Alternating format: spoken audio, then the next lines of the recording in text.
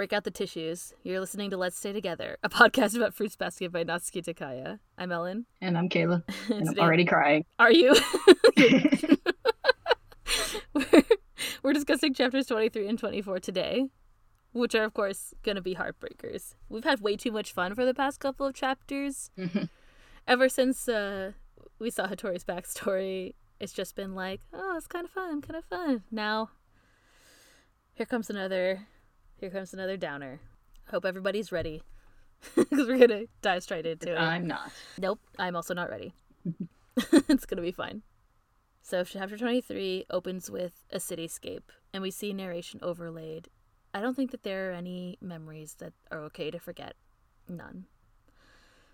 It's interesting how, I'm going to say this before we get into the rest of this chapter, Takaya likes to do this thing where there's narration right at the beginning, and then it kind of like comes back at the end. We've seen that a couple of times. We've seen it, did that happen last episode too? I think it did with Ayame. Yeah. I think. Not quite as, it wasn't like beginning and end of chapter, but there was a gap between it. Mm-hmm. There was the one, I think the time before, like the episode before that one, had Yuki's narration at the beginning and the end. The one, where Akido comes to school. So it's the same structure. Like, Takaya does it a lot over and over again. It does come up a lot. Mm-hmm. We see Momiji peeking around a corner. He sees a woman and a girl, both light-haired. The woman is clearly the girl's mother. The girl reaches up like she's asking to be held or something, and the woman kneels and caresses her face. Momiji smiles.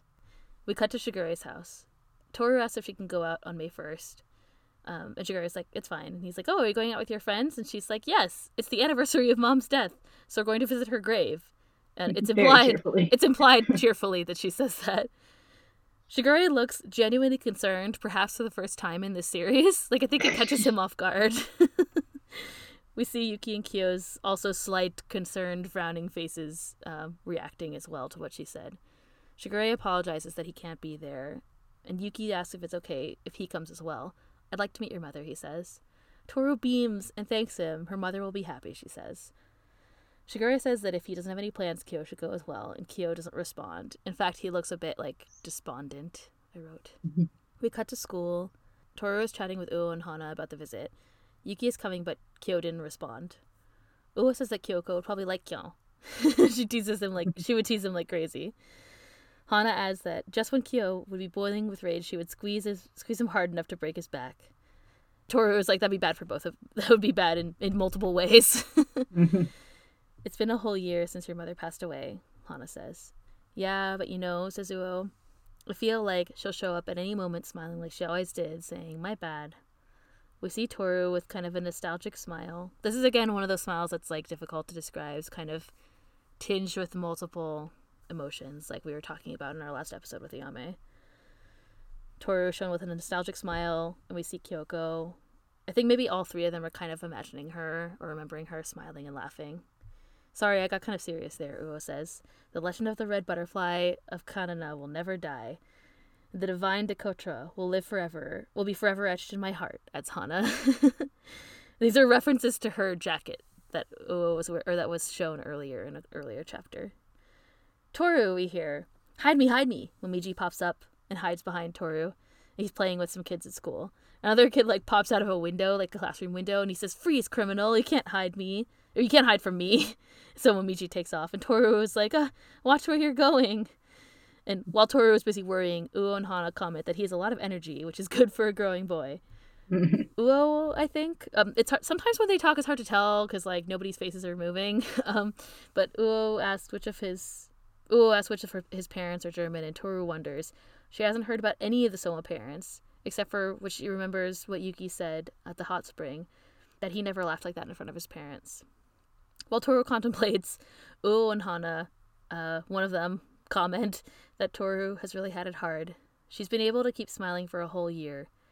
I'm sure she scolded herself every time she was about to get depressed. If Toru-kun were to die, I wonder if I'd be able to smile again. I think that this is Hana talking. Or if I'd wish that I could forget ever having met her. Toru-kun is so strong. We see, in a transition, this black and white striped curtain. It's behind Hana, and then the curtain ruffles to reveal Toru in her uniform, her head, and her hands. Do you know what this is? This curtain, do you know what it is?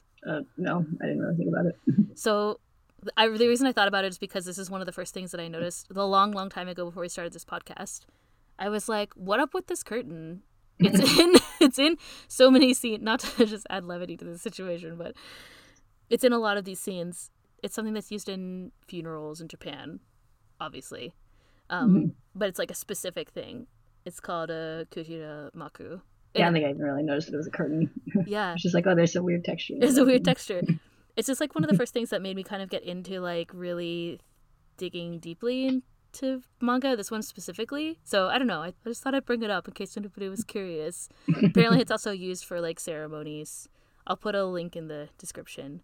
It was also hard to find what it's called or like what the name of it is. So the articles that I found are all in Japanese, but Google Translate will help you out. So in case anybody was curious, it's so like when you see like almost every time they talk about Toru's mother and like Toru is a reference to her funeral or something, there's this curtain is shown. Like I'm sure it's shown again later in this series, and it probably was already shown before and I just didn't bring it up. And then it's obviously a symbol that's used in a lot of different manga. So in case you were ever curious, that's what it is. Cool. Yeah. I aim to educate and inspire, you know? It's just something that's like, it's personal for me. It's something that I specifically noticed that was something that I wanted to understand more and kind of like, it reminds me of the stuff that I want to help other people understand. Anyway, at the office building where Toru works, she's chatting with Momiji. So Toru asks which of his parents are German, and he says Mutti. And Toru is like, Mutti. And he says that means my mom. He pulls out a photo to show her, and Toru says she's beautiful. Momiji takes after her, she thinks. And Momiji reveals he has a little sister named Momo. She looks just like her mother. And Toru freaks out, of course, and is like, you have a sister, Momiji-kun? Yeah, he says. She's in second grade. And she isn't a member of the Zodiac, though. And she looks just like Mama. She's so spoiled. She follows Mama around like a baby chick. Apparently, she doesn't speak much Japanese. And she has trouble with it. Remember how we talked last episode about Momiji not being able to speak Japanese very well or something? Or struggling, and it's like implied in his dialogue that he can't? So we know that Momo can't speak Japanese very well. Momiji smiles, a beautiful smile, and adds, she's so cute. And Toru smiles back. Momiji says that Mama and Momo come to pick up Papa from work, I think every day, or usually. And Toru asks innocently, so you'll all go home together, right? I wish, Momiji says. But Mama doesn't know about me. And now we take a hard left into the sad part of these chapters. Toru's eyes widen. Momiji-chan? We hear. And a page flip reveals Momiji's mother and Momo. And Momo is like attached to her like a little kid. What are you doing in a place like this so late at night? She asks. Momiji puts his arms up behind his head in kind of like an apologetic sort of way and explains that his friend works here part-time and that he came to hang out with her and she came to play with her. And she's like, this isn't a playground, which is a very mom thing to say. Momiji apologizes. Besides, she says, if you stay out too late, won't your mother worry? And it cuts deep. It's okay, I'm going home now, he says. She warns him not to take any shortcuts and thanks Toru for cleaning and then heads off to meet Momiji's father. Glück, he says. I don't know, I don't speak German. Bad luck, he says. He'll have to apologize to his dad later. He explains to Toru that his mother's memories were suppressed. Mama thinks I'm one of the other Soma children, he says. Toru clutches the photo. She's been holding it this whole time and she kind of brings it up to her face, growing more concerned as Momiji continues. Children who are cursed by vengeful spirits are born 2 months earlier than normal. To meet your true love, then marry your true love, and have a baby with your true love, and hold that baby, and then have it turned into a strange baby animal? What despair a mother would feel. The mothers of children possessed by vengeful spirits either become extremely overprotective of them or reject them entirely. My mama rejected me, he says. We see a woman with long, light hair in the next panel, in a simple dress, like maybe a nightgown, barefoot, and she's laying curled up, kind of as we see her, bandages around her wrist. Momiji's dialogue continues. She rejected me with her whole body. She wouldn't look at me. She was irritated. She was always irritated, always hysterical. Thinking about it now, I can tell she was broken, just like Kana. We see Momiji's memory. It seems like Momiji's father is talking here. Momiji is pretty old. The other thing that I forgot about when I was rereading this is how old Momiji is. Like, he's clearly like 3 maybe, or like he's like a toddler. Like, he's not a baby anymore. So she's been having these problems all this time. Like, she's been hysterical for years. It makes me a little more understanding with his dad, who I always kind of, Yeah, I don't know, not was mad at, but wasn't. Was like, why did he do this? Yeah, but it's sure. like he obviously tried a while before. Yeah, they tried for a long time before coming up to this point, so I can kind of, sort of understand it a little better. Yeah, kind of realize that.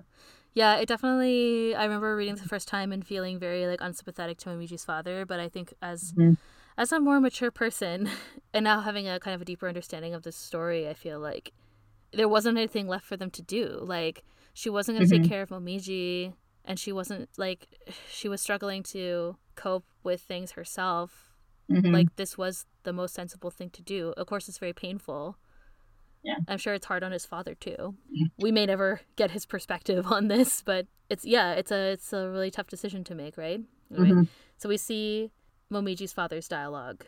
Like, he's hugging Momiji and he says, "Momiji, your mother's case seems hopeless now, but they say that if she forgets about you, she might get better. I imagine this will be really hard for you, Momiji, but Papa will love you more than enough for both of us. And if you love Mama too, will you help her?" We see another scene. Baby Momiji is peeking into a room, which is echoing what we saw at the beginning of the chapter, like while he was kind of looking around the corner. Momiji's mother is talking to Otori, who looks quite young still.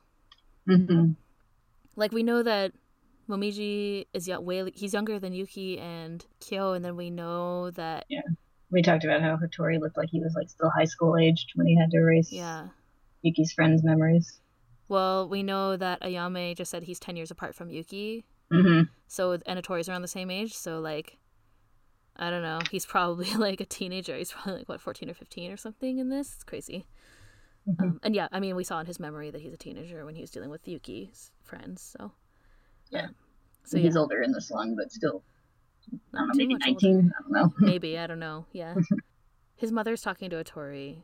Otori asks, "Are you really okay with forgetting? You won't regret it?" And her face completely changes, and with this kind of hysterical look in her eyes, Momiji's mother responds, "The greatest regret I have in this life is that creature came out of my body." We come back to the present, and Momiji explains that he disappeared from his mother's memories, and she eventually got better. In 2 months, she could actually smile again. We see that Toru has lowered her head, and tears are actually forming in the corner of her eyes, and Momiji says, "I wonder if I really helped Mama." He's been watching her this whole time, Toru thinks. But Momiji continues, "I think that I want to live with all my memories, even if they're sad memories, even if they're memories that only hurt me, even if they're memories that I'd rather forget." As Momiji continues, we see Toru's thoughts. We see her mother smiling. We see her bag tossed haphazardly to the floor. Her mother is bandaged and her eyes are closed, and Toru brought to her knees. We see Momiji's dialogue again continues. "If I keep them and I keep trying without running away, if I keep trying, then someday I'll be strong enough that those memories can't defeat me. I believe that." Toru cries and looks at the photo again. "I want to believe that because I want to think that there's no such thing as a bad memory. That's why I didn't want to forget Mama. I wanted her to keep trying. But that was my selfishness." And he looks up at Toru and raises his finger. "It's a secret," he says. Toru cries and embraces Momiji, and the other cleaning ladies hear the poof of them hugging. "Yes, me too," she says. "I also believe that," and they cry together. We see in the narration, "I want to take any memory and hold it in my heart so I can be someone who won't let those memories defeat me." We briefly transition back to Shigure's house. Kyo is talking to Yuki. He says, "Hey, I'm going with you, to visit her grave." And Yuki thinks, "Why are you telling me?" We cut back to Toru and Momiji again, who are smiling now. Like, as if they kind of, like, the air is cleared a little. Someday we'll overcome the pain and we'll have precious memories. The chapter ends with Momiji looking back at his mother, who's looking away. And that's the end of chapter 23. Did you make it through without crying? I don't cry, but literally every time I read it, I get that kind of tear up feeling. My breath... This time, I haven't read it in a long time, and I definitely got to... The part that always gets me is the part with Toru's memories of her mother. Mm-hmm. Like, every time Toru is shown, I mean, like, and like when Momichi's mother is like, the only thing I regret is that creature came out of my body.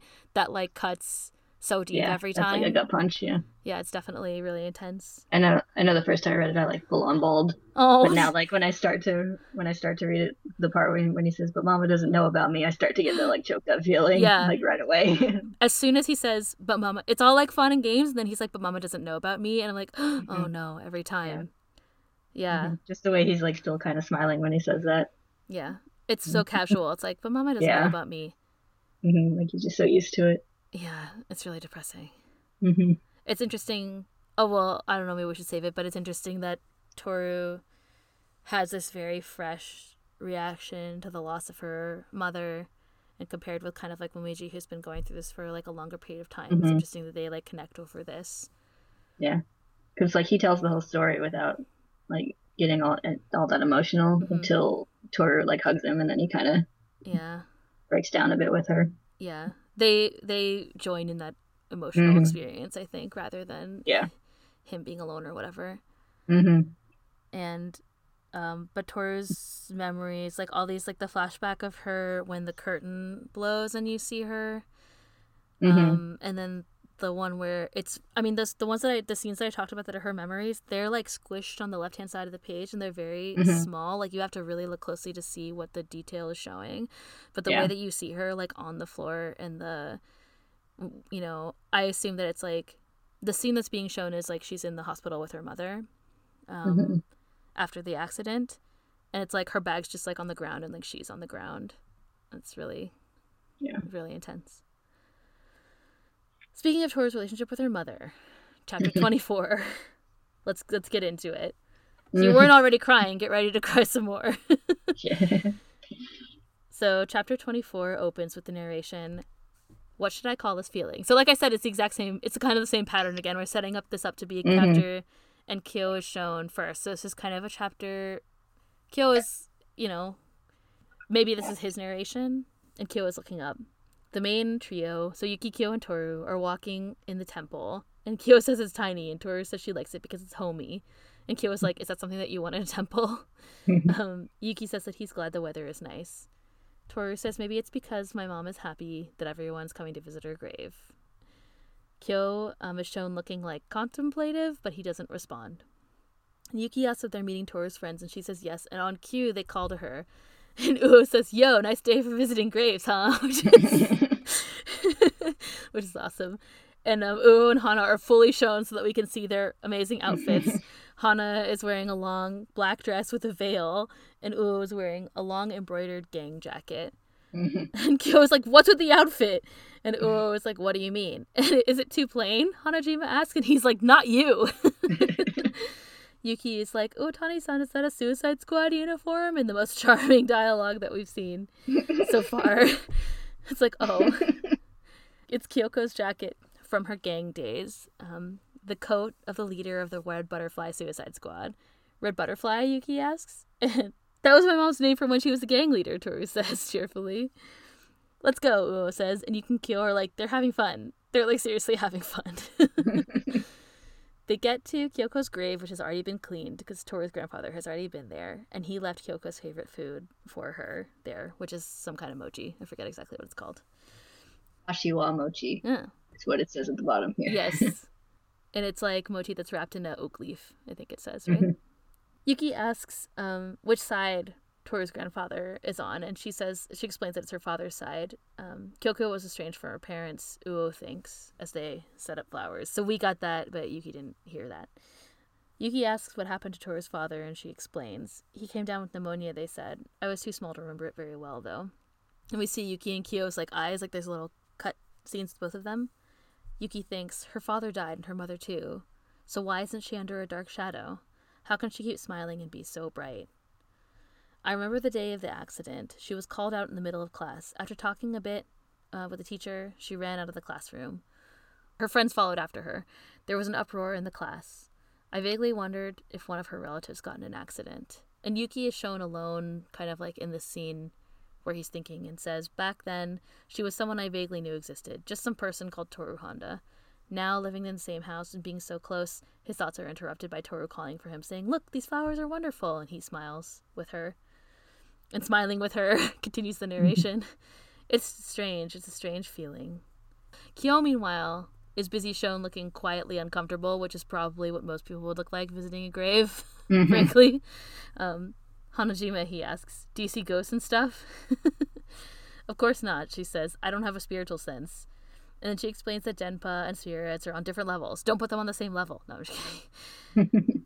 She says, Denpa are waves, like people's feelings. And Kyo is like, "I didn't ask for a frickin' explanation."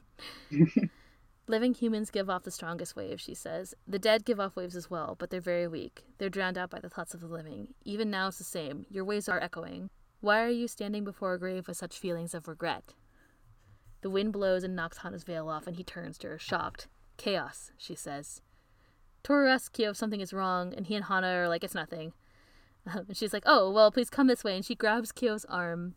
And then he turns around and realizes that they've been setting up a picnic. And then Kyo freaks out and is like, "Don't eat lunch in front of a grave."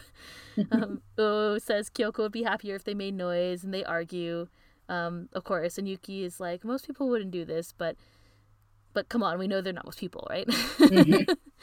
So Kyo eventually, they convince him to sit down, but he doesn't take any food. And we see a panel of him and Hana back to back. And Toru is like, "Do you want anything?" And he's like, "I'm fine." And then we see them. She's so cheerfully like, "Okay." Yeah, basically. But she's very much learned to take Kyo in stride. Yeah, basically. It's like, well, whatever. Like, at least he's sitting down. He's like there. Yeah. So it's really all you can ask of him. Yuki brings the conversation back around and he asks about how Uo and Hana and Toru became friends, and so they chat about it. And they talk about the legend of the red butterfly. And as they eat and chat, Toru looks back at her mother's gravestone and she smiles a small smile. After their gravesite picnic, the gang disperses. Toru and Yuki and Kyo take off to go home. And we see Uo and Hana talking about how it's much more relaxed when the three of them are together lately. Yuki and Kyo don't fight as much, and it seems like almost like Kyo is almost trying to take care of Toru. This is Uo's dialogue because she calls him Kyo, so, you know. Someday, Uo says, one of them might end up admitting that he likes her. "Oh my, I would hate that," says Hana. Hana says that Kyo and Yuki's hearts are still ruled by chaos or confusion. She can't put her finger on it. A dark shadow has fallen over their thoughts. Everyone has thoughts like that, but it's worse than usual with them. As long as they have these thoughts, there may not be room for love. And if I might say so, she says, they're extremely dense in that area. But so is Toru, Uo replies. Uo says that there are times when, without knowing why, before you know it, a person blooms. And Hana is like, "Oh no, when I think of Toru going off to be a bride, it makes me cry." And Uo's like, "Now you're really jumping to conclusions." We cut to Shigure's house, and Toru is out on the porch having some tea, thinking that the grave visit was fun. She's glad that she can introduce Kyo and Yuki to her mother. "Mom," she thinks, "these two will always take care of me. Someday I hope you can meet Shigure-san too. Mom, because of the people in this house, every day is fun. So please don't worry about me. Just keep watching over me, Mom." And then we see more memories of smiling Kyoko. Later, Kyo comes out to the porch to find Toru asleep, and he tries to wake her up, saying that she'll catch a cold. And Toru, like, laughs and rolls over, and I think she, like, smacks him with her elbow. There's, like, a little, like, a figure. There's a little shape by her elbow. Like, I guess he puts his hand on her, and then she rolls over and kind of knocks his hand off. She sleeps like a little kid, he thinks, and he sits down beside her. He looks down at her face and leans closer. "Hey," he says. "I'm sorry, okay?" We cut to upstairs, where Yuki has changed from one collared shirt to another collared shirt. Or maybe he just took his sweater off, I don't know, but this is his relaxed collared shirt, I guess. This is my former collared shirt.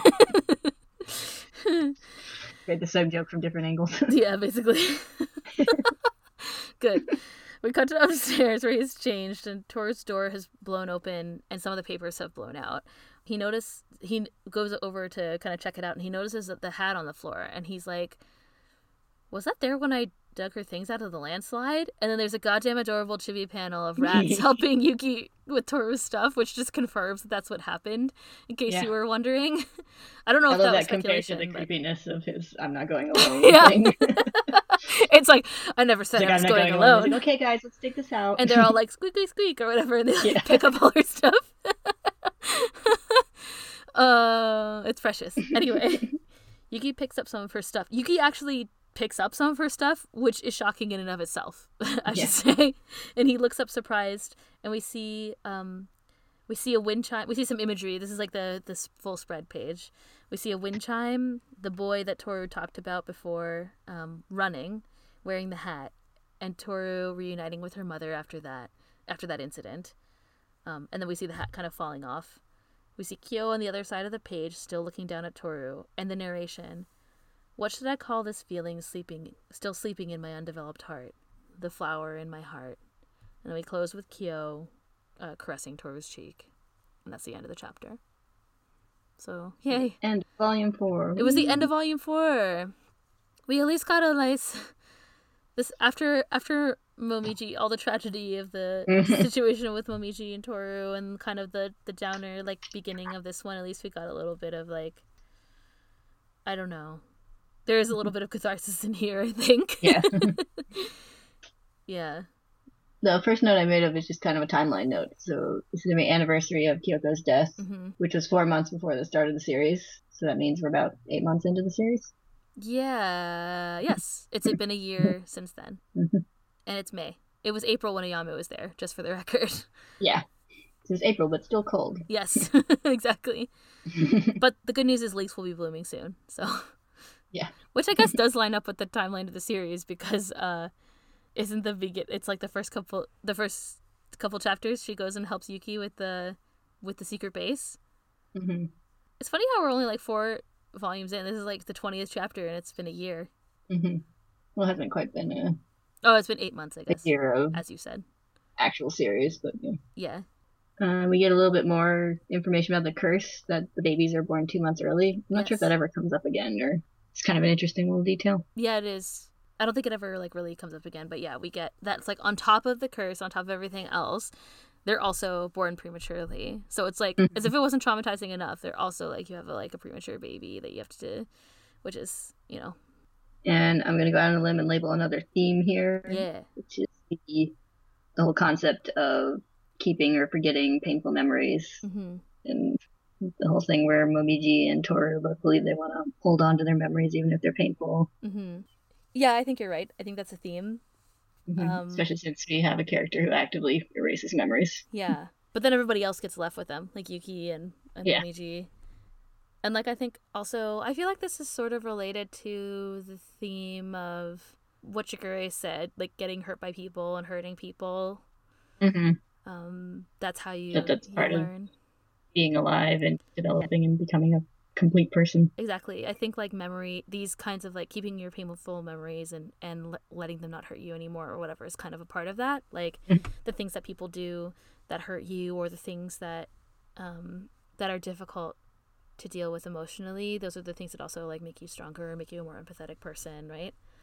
So we see Momiji, who's almost kind of a little bit farther along in that process, maybe. I don't know. He seems a little we just recorded that anime break where he's or we just released that anime break. The most recent anime break we released is the one where Momiji asks Toru, are you happy you met me as well? It seems like he's still a little bit... I feel like what happened with his mother impacts a lot of his kind of the deeper relationships that he wants to have, for example, with someone like Toru. So it still is something that affects him, but like he says, he's trying to be someone who can overcome those memories, and that'll make him a stronger person. And same with Toru, we see it's a lot fresher for her. It's a year after her mother passed away very suddenly, and those memories still, the ones that she remembers are all around the accident and seeing her mother after the accident immediately right away. Those are the things that she thinks about as things maybe to overcome. That's kind of what she's reacting to when he says that. Yeah. Yeah, I think that's definitely a theme. There are a lot of people who we could say that this theme applies to, I think. But without going into spoilers, I think those are the 2 people we could talk about. And I think even though it's not directly stated, but I think we get a little more information on Momiji and Hattori. How they relate to each other. Because we saw in Hattori's flashback chapters, there was a little memory of Momiji when he was talking about having how the people's memories he erased, and this is obviously the payoff for that. Yep, now we know. Finally, we know why. That's why he was in Hattori's memory at that time, because of this relationship they have. Yeah, and it's kind of interesting to compare Yuki's kind of distrustful of Hattori, even though he says he's like not a bad person, but you shouldn't be, alone with him or whatever. But Momiji seems on pretty friendly terms with Hattori. Yeah, I would say he's on even more than friendly terms. Like, I feel like they have a good relationship. Momiji kind of, when Toru goes to visit Hattori for the first time, he almost like, Hattori is like, get out. And which seems kind of jarring. Like, he's like, leave Shiguri's house if you're having fun. And then when he leaves the room, Momiji is like, Hattori, he's probably doing, like, he basically explains Hattori's behavior. He's like, he's probably doing this because Kana got hurt and he just doesn't want you to get hurt, right? Like, Momiji didn't have to do that. He didn't have to, like, be there or whatever. And so I think he's taken that relationship and kind of turned it around. Like, he understands why that Hattori was just trying to help, and he doesn't have a grudge against him like Yuki does, or like he's not wary of him like Yuki is. Yeah. I feel like Hattori's memory suppression technique must be really crazy because Momiji clearly looks like his mother. It's like, how many blonde Somas are there? Wait. I mean... Yeah. Like he's got the shiny hair effect that Momo doesn't have. Yeah. I mean, he has... Yeah, like even Toru says that this is like Momiji looks more like his mother than Momo does. Yeah, I don't know. I thought the visual style of Momiji's memories are interesting. So if you look at it, I don't know if you noticed this, but if you look at the manga, when Momiji is talking about the memory that he's having when he's little and Hattori is erasing his mom's memories, the outside of all the panels is dark. Like, they're actually shown on a dark background. We saw this style before with like Hattori's memories of Kana, for example. And I just thought it was interesting. It's very striking.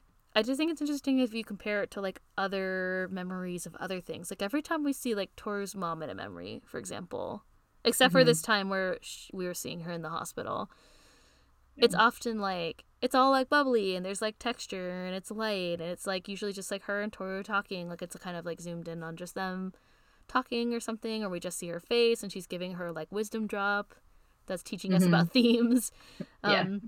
But in these cases with these memories like this, where it's, like, really, really negative, Takaya seems to use this style a lot where it's, like, against a dark backdrop. So I wonder if that's going to keep going. Like, I wonder if that's going to become, like, a stylistic choice. It's already happened twice that I can think of. I didn't look any further back than that, but basically, like, the whole scene with the Tori is like that, too. I'm pretty sure it does. I'm pretty sure it stays. I think it does. I think I can think of some future ones that have that style. Yeah. So anyway, just wanted to point that out as a visual thing. I thought it was cool. It adds a nice dark feeling to it. Is there one thing I hadn't noticed until this time is that Momiji's mom has her wrist bandage in that little flashback scene, which implies she was probably suicidal. Yeah, she was cutting herself, maybe. Yeah, or something. I don't know. Maybe she wasn't self-harming or suicidal, one of the two. But I never really noticed that detail, which is kind of makes it even more obvious just how desperate her situation not okay she was. Yeah, I remember noticing that before, but it always is very striking. Yeah, I think I never noticed it just because of the way her hair is, like, spread out and everything. It's subtle. It's hard to tell if you're not looking very closely. Yeah, it's interesting that, like, if we're seeing that, either we're seeing that just kind of, like, narrationally, like, either we're seeing that or that's actually Momiji's memory, and if that's the case, that's, like, it's even more sad. Like, he's seeing her in this completely, like, incapacitated situation where she's a danger to herself, and it's very heartbreaking. Yeah, it's kind of interesting. That looks like it might have even been in a hospital. Maybe. Yeah, I wasn't sure if that was in the gown she's in. It could be like hospital gown. I almost wrote hospital gown, and then I switched it to nightgown. Yeah, it could be. It's kind of interesting because we have that scene, and we also have Toru's memory of her mother in the hospital. Yeah, maybe that is true. It could be, like, a parallel between them. Like, Momiji's mother is close to being completely lost. Toru's mother is lost. Yeah. Yeah. I don't know. It's a tough choice. I feel like there's a lot of things that when I read Furuba as a teenager, so we kind of talked about Momiji's dad and how it was difficult to like him, I guess, or to feel empathetic to him. And I feel like the older I get, I find things with Furuba often change, like the way that I feel about them changes, or I feel them more deeply, or it resonates with me in a different way. Like, I feel like this is one of those situations, like, as an adult and you're trying to take care of someone, like, you're trying to take care of someone else, of two people that you love. How do you make that decision? And Moji's dad's like, I'm just gonna compensate by, like, I don't know, trying to take care of both of them as best he can, right? So, yeah, it's a difficult thing to choose, I'm sure. Yeah. It's interesting how he says that in like 2 months she could smile again. So I wonder if that's kind of like what happened with Kana. Like eventually she got better. He said earlier. That's what Meiji said before, I think, or Hattori said before in that memory. Yeah, it's kind of interesting. I wonder if that's just like if you're that bad, it's not a quick fix, or if there's some kind of like lingering after effects of the memory suppression. Maybe, I don't know. And like also, guys, it depends on like how. Like, we don't, it's never really revealed, it's not a spoiler, I guess, but it's never really revealed what the memory suppression technique is. Like, I think Hattori says it's kind of like hypnosis. Yeah. That probably comes later, but. No, I think he said it. Oh, he said it? I think he said it in his early chapter, he said it's like a deep hypnosis or something. If he didn't say it, sorry, but it's like, there's not a lot of detail about what the memory suppression technique is like, other than that it's like hypnosis. Maybe if you have that deep, close of relationship with person, like Yuki's friends, like who knows how well he knew them. Like they had to wrangle all the children and erase their memories. But like if they weren't that close to him in the first place, maybe it's not a lot to suppress. Yeah, because I imagine that's like they just had to suppress like one like day from their memories. Yeah. But it's like Kana it was months, and with Momiji's mom it was years. And also like deep feelings and like like kind of like romantic attraction, or like the way that people feel protective of their children, like those are deep-seated emotions and drivers of thinking. Like if it's some kind of suppression technique, I wonder like how much effort is it taking for him to suppress them, or like, you know, yeah, I don't know, it's interesting. She's gotta have like freak out moments though, because like she was pregnant and gave birth and doesn't remember that. Yeah, that changes your body. I mean, totally. Yeah, I don't know. It definitely would. Yeah, I don't know. I wonder how they rationalize that. I think like it's kind of, you know how like when Kano walks by and she says like, oh, Hattori never loved me or whatever, or it's like, oh, he didn't feel the same way as I felt about him or something. Like she says something kind of like that. Like I wonder if she just like rationalizes it away, like oh, I just like used to be like this and now I'm like whatever, or like I don't know, who knows, I don't know. And then of course like they had another child eventually, so maybe they're just like, oh, like you had, it could be that they supplanted it with some other memory, like she had a child but the child didn't survive or something, and you have amnesia, or like I don't know, how do they. I was thinking, like maybe it's like she thinks she had a miscarriage or something. Maybe, I don't know, who especially knows? If the born 2 months early thing, that could. Yeah, you could. 2 months early usually doesn't result in a miscarriage, but it could. No, and also like yeah, who knows, I don't know, like maybe they just but it seems like this is all speculation on our parts, if you're listening that I haven't cut it. This is like it just seems like there's something about the memory suppression technique that like you forget many things but not everything. But in this case, she forgot that he's her child. It's like in Kana's case, she remembers Satori. She just doesn't think that they were in love. In this case, it's like she knows Momiji, but she thinks, and she knows that he's a Soma, but she doesn't think that she's her child. Yeah. Which is really intriguing. So, yeah, I don't know. I mean, it's mysterious. Discussions on the metaphysics of the Forbidden Universe. Well, we did say that we would do that. Talk about the curse and everything. And we got, I don't know. I just think it's interesting. Like, the memory suppression thing is very interesting. Like, if it is like hypnosis, I just think it's intriguing. Like, I wonder what it is that they do. And it's consistent. It's not like some like crazy power that he has. It seems like they're able to remember things but not everything, so it's different but consistent, I feel like. So it's kind of there's definitely an approach to the memory suppression, I feel like, from the characters that we can see. We learned, I guess, speaking of other supernatural characters, we learned a little bit more about Hana's Denpa, which I thought was cool. I forgot that happened. And she can't see ghosts. Don't confuse them. I mean, oh, she says it like it's obvious. Yeah, I know.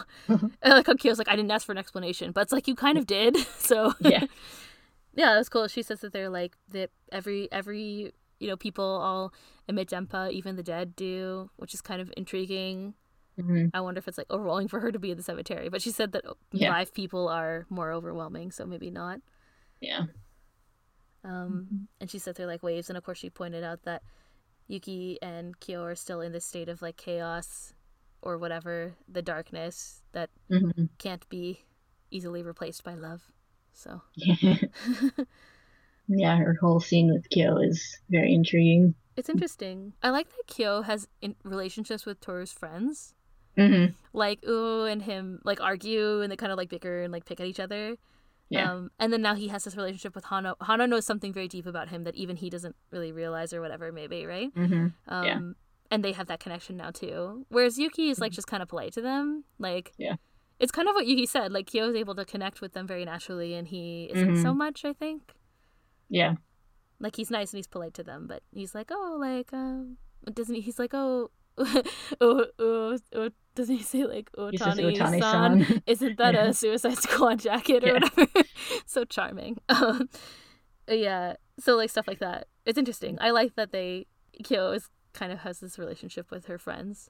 Yeah, that's something I like in Fruits Basket is that like everyone has a relationship with everyone else. Yeah, like it's not like some stories. It's just like, oh, there's these two people and they care about each other and they don't really talk to anybody else, and these other people only talk to these people and stuff. So.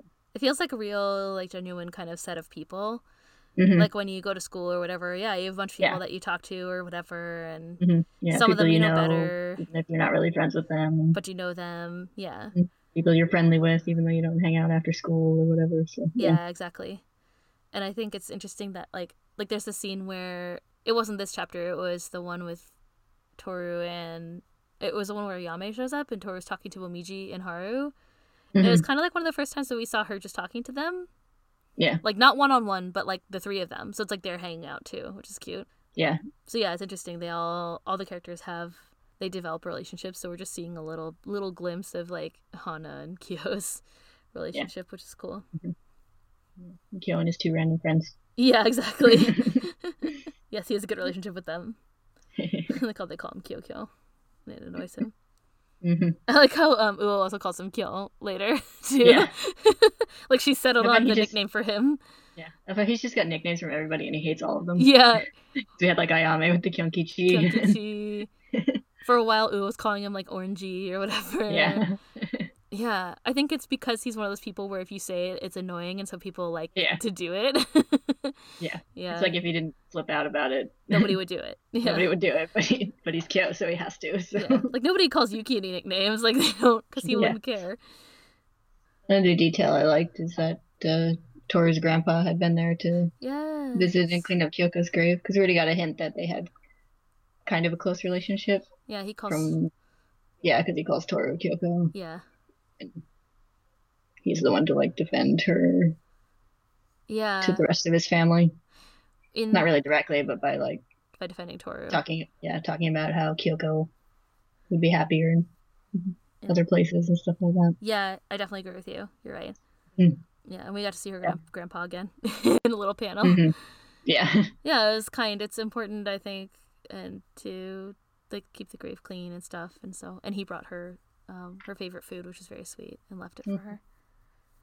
I think the whole picnic scene is really funny. I feel like Yuki and Kyo are super uncomfortable, which makes it funny. Yeah. And then, of course, they're like, no, we're going to do whatever we want. Because that's the way that Kyoko would want it to be. And I think that's very charming. I feel like it's appropriate for them. Yeah. It's kind of funny because I guess it's obviously a cultural thing because I don't really think it's that inappropriate to have a picnic on a graveyard with like your family member or whatever. I've seen people do it. Yeah, I feel like being rowdy at a graveyard would be kind of annoying, but they're not really being rowdy. No, but they seem like appalled by the fact that they're eating. Yeah, exactly. Like I've literally like driven by a graveyard and seen like someone's like truck parked outside of it and they got a blanket set up by a grave and I just assume it's them eating with their family or whatever. Yeah, I feel like I do think it's like cultural. I mean, you wouldn't. Yeah. I don't think you would bring food and eat it at a grave in Japan. But I do. I think some people here, like in North America, might be off-put by it too. Like they might think it's a little weird. There's a pretty drastic range of attitudes toward death. That's definitely true. In our cultures, so. Yeah, everywhere, I think. Yes. Yeah. Yeah. So they're on the like, I don't know, the more lenient end of the spectrum where they're like, this is what, or like kind of the like, we should do things the way like the person that we're here to see would want things to be done, not like the way that other people think things should be done kind of spectrum. Yeah. It's the end of the spectrum, which I think is like, then there's like the alternate, which is like, we just this is how we do. This is how everybody should do. Yeah. Yeah.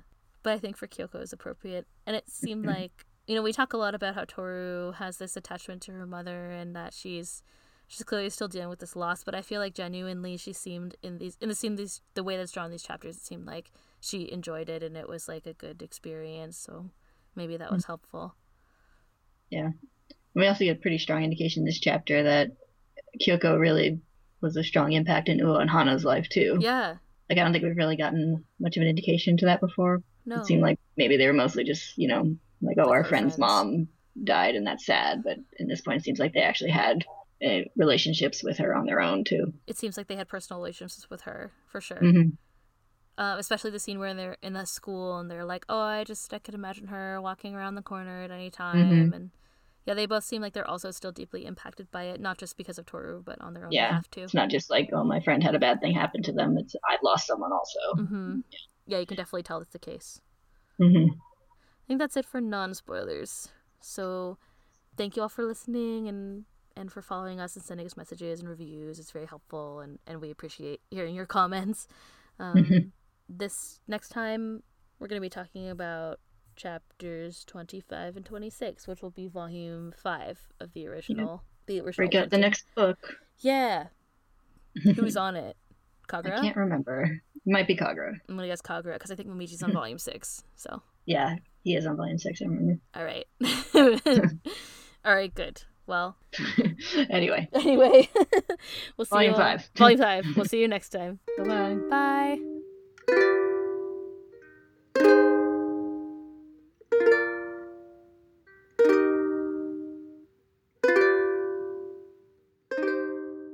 Okay, we're back to talk about spoilers. There's probably a lot of spoilers. I didn't make that many notes, but... So I guess I'd forgotten I'd wanted to talk in the last episode about Zodiac siblings, but I guess we can talk about Zodiac siblings and parents. Oh. This time. We could talk about Zodiac siblings and I can cut it in if you want. Yeah. Well, I mean, it's relevant to this chapter too. So. Okay, let's do it. Because Momo's here. Yeah, Momo's here. Because I think only Yuki and Ayame and Momiji and Momo are siblings at the beginning of the series of the Zodiac. Yeah, I mean, yeah, even before the series starts. Yeah. Yeah, because then Hiro's sister comes later. Mm-hmm. It's kind of interesting. Like, I can definitely see how if you have a Zodiac child, you wouldn't want to have another child. Probably not. Yeah. Unless you're Yuki and Ayame's parents, and then you're like, yes. Yeah, and it kind of makes me wonder. I wonder if, like, is a Zodiac child always the firstborn, if there's going to be a Zodiac child? I don't know. It's a good question. We don't have any younger sibling Zodiac kids to hear from. Except for Yuki, whose older sibling is also Zodiac. So. Yeah, so it doesn't really count in that case, I guess. Mm-hmm. Yeah, I don't know. I don't think we ever find out about that. No, I don't think so. I'm just kind of speculating out loud. Yeah. No, it's interesting. Yeah, so we have Momo here, and she actually comes back later. Yes. She's helpful. Mm-hmm. And adorable. Yes. Momiji is right. She's so cute. Momiji's right. She is so cute. Yeah, I think Momiji's whole thing about how Zodiac parents either become overprotective or completely reject their child is kind of an interesting thing to think about in relation to the ones we meet later on and learn more about. Yeah. Well, I was wondering about, like, Shigure's parents because we never get that much information about them. Yeah, I think, don't we actually see them, like, really briefly? Oh, yeah. Doesn't he say, like, oh, that was my parents? Yeah, it's like that, it's that, like, party or whatever that he took his editor to. Yes. And they're like, what? His parents? Or whatever, yeah. Mm-hmm. Yeah. I think it's implied that they're, like, politely distant with each other. Yeah, for sure. Kind of interesting. And then we know about Yuki and Ayame's parents. Atori's parents, there's a side note panel about them later. And I'm pretty sure it says that they were not estranged, but his household was pretty cold, I think it says in the note. So something like that. And I think he says that, like, he would suppress people's memories on his father's orders before. Yeah. Yep. So. I think we also talked about this before when we talked about Atori, but I'm also pretty sure that in that note it says that his father was the one who taught him the memory suppression technique. And his father did it before him, so yeah. So I guess there's that. And then of course we met Ritsu's mom before just now, who I guess I would classify as overprotective, but yeah, I'm not sure. And then there's later we see I was like Rin's parents who pretended and then rejected her, Then there's Kakura's parents, who are also not. Well, she lives with her parents, and they have some kind of relationship, so I wouldn't describe it as rejection. I think it was said that it used to be like really strained, but they've gotten better recently. I think she says something like that. We never see Haru's parents. Kisa's mom is there, but I don't know if they're overprotective either. I think she's like meant to be kind of overprotective, like just in kind of a different way. Yeah. I think when we see her, she's like frustrated with the situation with Kisa. Yeah. So it's kind of hard to tell, but yeah. But even kind of the way she's talking to Kisa about like, it seems like she wants her, like she's saying it kind of harshly, but wants her to get over her issues so she can stop being so, sad, basically. Yeah. It's like, I don't want you to be sad. Get over it. I mean, yeah. I don't know. Yeah, something like she's that. She's like at her wit's end at that moment, but yeah, you get the impression that she's trying really hard. I think she's kind of like she doesn't know what to do or whatever, doesn't know what to say. And then of course we meet Hiro's mom, who's the like A+ mom of the Zodiac. Yeah. I wouldn't classify her as overprotective. Yeah, I think she's kind of smothery. Yeah. Yeah, that's true. And I think Kyo's mom is an interesting case. Yeah, Kyo's mom. She's kind of both. She is kind of both. Because she's like, quote unquote, she pretended that everything was fine. But I think she like did love Kyo and wanted to protect him, but she wanted to do that by like, it's like, I want you to be different.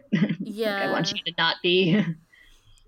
She was like, everything's fine if I just like keep that bracelet on. Everything's gonna be fine. Everything's cool. Keep you close and smother you, and nothing happened. It'll be good. Yeah, it bothered him that she pretended that she wasn't afraid of him. He says, right? I feel like that's a good way to describe it. It's like she pretended like nothing was wrong. She forcefully pretended like nothing was wrong, and that everything was fine, and that bothered him.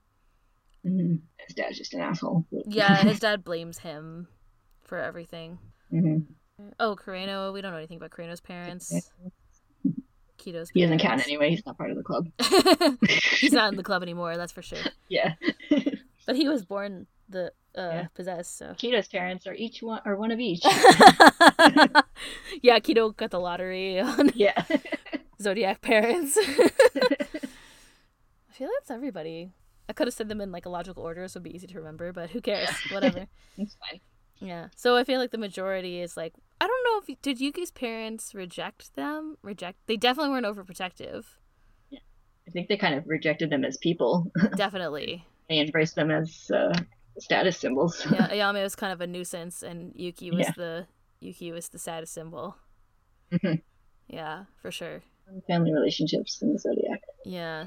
I mean, other people's families in Fruits Basket too, but particularly in the Zodiac. Especially in the Zodiac. For sure.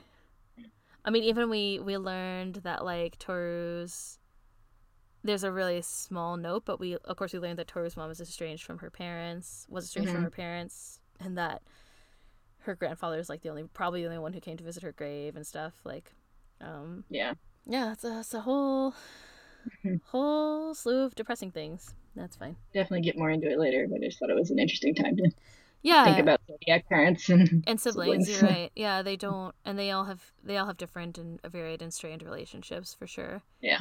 Even the ones like I think Hiro has, not like mixed feelings, but I think he kind of has. He has a bit of mixed feelings about his mom and how his mom acts. He's the protective one. Yeah, exactly. Yeah, he is the protective one. He's the parent. And yeah, of course, when his sister comes, it shakes everything up too. So. There was a lot of Kyoko and Kyo foreshadowing in these chapters. Yeah, you can't blink without. Yeah, like even the early on thing where Uo's like, "Oh, I think Kyoko would really like Kyo." Yeah. Well, yeah. Yeah, she did, and she did tease him about his hair, I think. Yep. And then, of course, Hana, it's been foreshadowed for a couple of chapters. It's like he's in chaos, and Hana saying, "Why are you standing in front of her grave with such feelings of regret?" Like, that's really hitting the nail on the head. It's something that I definitely didn't, like, notice when I was a kid, or, like, when I read it the first time. Like, I guess I was like, I wonder what that means. But didn't really, like... Yeah, like, what up with something that? Something I definitely didn't notice is, or at least, put assigned meaning to, was him apologizing to Toru at the very end. Well, you could take it as like, "Oh, I'm sorry that your mother died," right? Yeah. It's ambiguous too. But yeah, it's definitely, that's what it is, and that's why he was hesitant. That's why he didn't say anything. We know. Yeah, and just his whole unease with the whole situation throughout the chapter. Yeah, he's conspicuously shown many times looking very uncomfortable, but also it could be like, oh, you're just uncomfortable being in a graveyard, which, yeah, I mean, like I said, I feel like that's a reasonable reaction. Yeah, it's definitely easy to overlook Yeah, if you don't know the background. So. for sure. But yeah, it's chock full of that. I felt it had this also had a little couple of like Kyoto spoilers. Like, yeah, I have a note in my spoiler section that just says romance with a tilde after it. Yeah, romance. That's what Ayame sells at his shop, right? Yes. Yeah, she like grabs his arm when they're about to eat. And then he kind of like he gently like touches her cheek when she's asleep. Yeah. And even Uo was like, "Oh, Kyo's trying to take care of Toru," and I was like, "That's really conspicuous that you would say that." Yeah, and just their whole conversation of like one of them might end up admitting he likes her. Yeah, they say that, and then we also have like another hat who's who with the hat scene. Yep. Hat foreshadowing. More hat foreshadowing. Hat-san is back. I mean, I just thought it was really funny that Yuki went in there to like clean up her stuff. Like he wasn't just like meh and like close the door. I feel like that's what really would have happened. I would have just kicked the papers and closed the door. But I did enjoy the rats, the flashback of the rats helping him carry shit. That was great. I also thought it was interesting how Uo was like, there are times without knowing why before you know it, a person blooms, and it's like, well, she kind of does that with Kureno. It's almost like foreshadowing. Hana kind of looks at her in like this weird like knowing way after she says that, and you could interpret it as being about Toru, but also like I think it's kind of about her. Like I don't know, it could be foreshadowing for what happens with her too. Yeah, or at least we can see that kind of adding to what happens with her. I don't know if that was intended at this point in the story, but I'm sure that it was. I don't know. I feel like Takaya had everything moderately planned out. Yeah. So it was probably planned that they would end up together too. So yeah, I thought that was interesting. I was like, interesting. Well, predicting your own future, are you? Without knowing it, you suddenly meet a rando guy who drops a bunch of stuff in a convenience store. Nobody else's memories get suppressed or anything, right? Like this is the last time, not like last time we hear about it, but it's kind of last time we hear about it, isn't it? Like the big people I can think of are this time with Yuki, Kana, and Momidi's mom. It's not like Kyo's dad's memories aren't suppressed. It's not like Rin's parents are suppressed or anything like that. Like I feel like it might come up as a threat now and then, but Hattori will erase your memories, and Hattori's like, no, I'll be cold forever or whatever. Why didn't you leave when I told you to? Yeah, I don't know, maybe. A cage of endless snow or whatever. In my darkened room of endless snow or whatever. So dramatic. That's the kind of stuff that I felt like, if you listen to the like most recent anime break that we published, that's like the kind of wording that I feel like was slightly different than what was the original translation was. I don't know if he says the same thing or not in the Japanese version of the script, but he's like, amidst in the darkened room of darkened snow forever or whatever. I have a lighthearted thing. It wasn't even spoilery, but Yuki was helping Toru clean again. At the beginning of the chapter, he's like wiping down the table. I forgot to add that before. I just thought it was funny. It's kind of like a thing now with them. She helps him garden, and he's like helping her clean. I feel like in my head, what's happening is Toru's trying to help him like be a more stand-up person. She's like, this is how we do the dishes. And like, or maybe Yuki's like, I want to be better, and he's like, I could see him being like, this is a part of his self-betterment, you know? Yeah. I feel like he probably offers to help. Probably. And then she's like, and she's like, what task can I give you that you won't screw up? Yuki, go wipe down the table, like a 3-year-old. And he's like, okay. So funny. Yeah, I don't know. I don't have any other spoilery things. It's like the main thing that was spoiled is like just the relationship with Kyo or like the main spoilery stuff is like the relationship with Kyo and Kyoko. Some shippy stuff. Yeah. And then I don't even know, like the stuff with Momiji is also not really a spoiler. It's just more about them connecting as characters. So he and Toru, I mean. Yeah, that was more like paying off some earlier spoilers. Yeah, for sure. A lot of this chapter again also like wrapped up a bunch of things. I feel like that's why there's not a much of spoilers, like we sometimes see. Yeah. Okay. I don't know. Spoilers come in waves. They do. I think. I feel like we got like a bunch, and then a couple have been paid off, and then we're still like there's some that are just like suspended that we're not going to see for a long time come back, like Yuki and Kyo's kind of like their enviousness of each other, A lot of Akito stuff isn't going to pay off for a while. A lot of Akito stuff. Also, Kyo and Kyoko's relationship we're not going to see for a long time. The hat we're still not going to see for a while. Yeah. I think that comes in like the beach arc, so I think we have a couple more volumes, like not too many, but there's still like a good amount of chapters. Yeah. So we're keeping that juggling. We haven't learned that much more about the curse.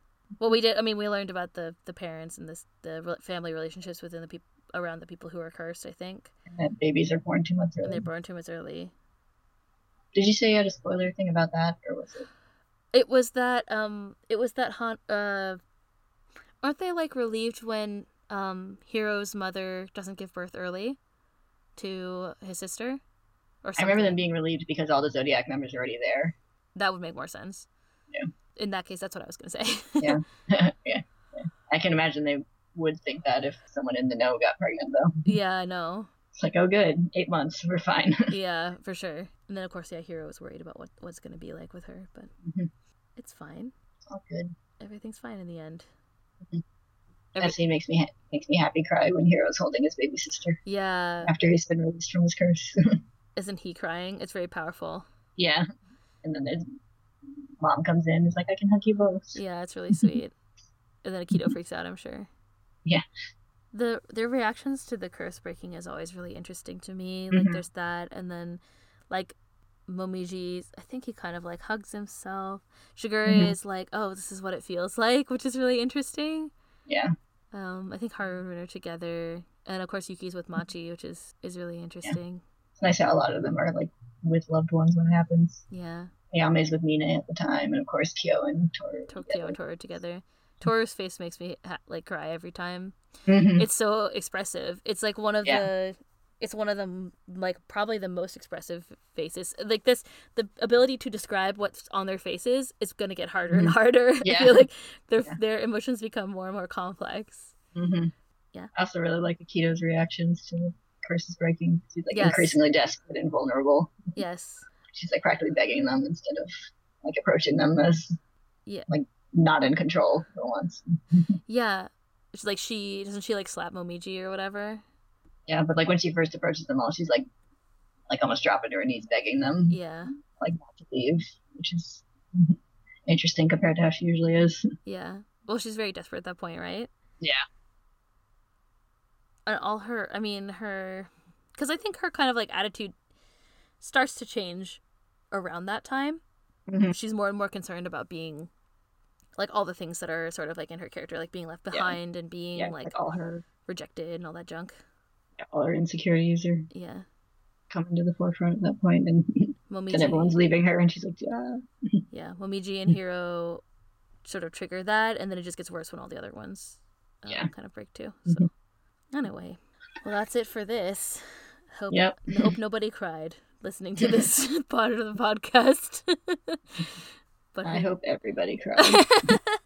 I just want not listening to us, but reading it. Yeah, I think like just seeing their faces too like makes a huge difference. Like I can I can voice act as much as I want, but it's not gonna have that Takaya emotional quality to it like the manga does. So go read the manga again and cry some more. Anyway, it's cathartic. It's good for you to feel your feelings.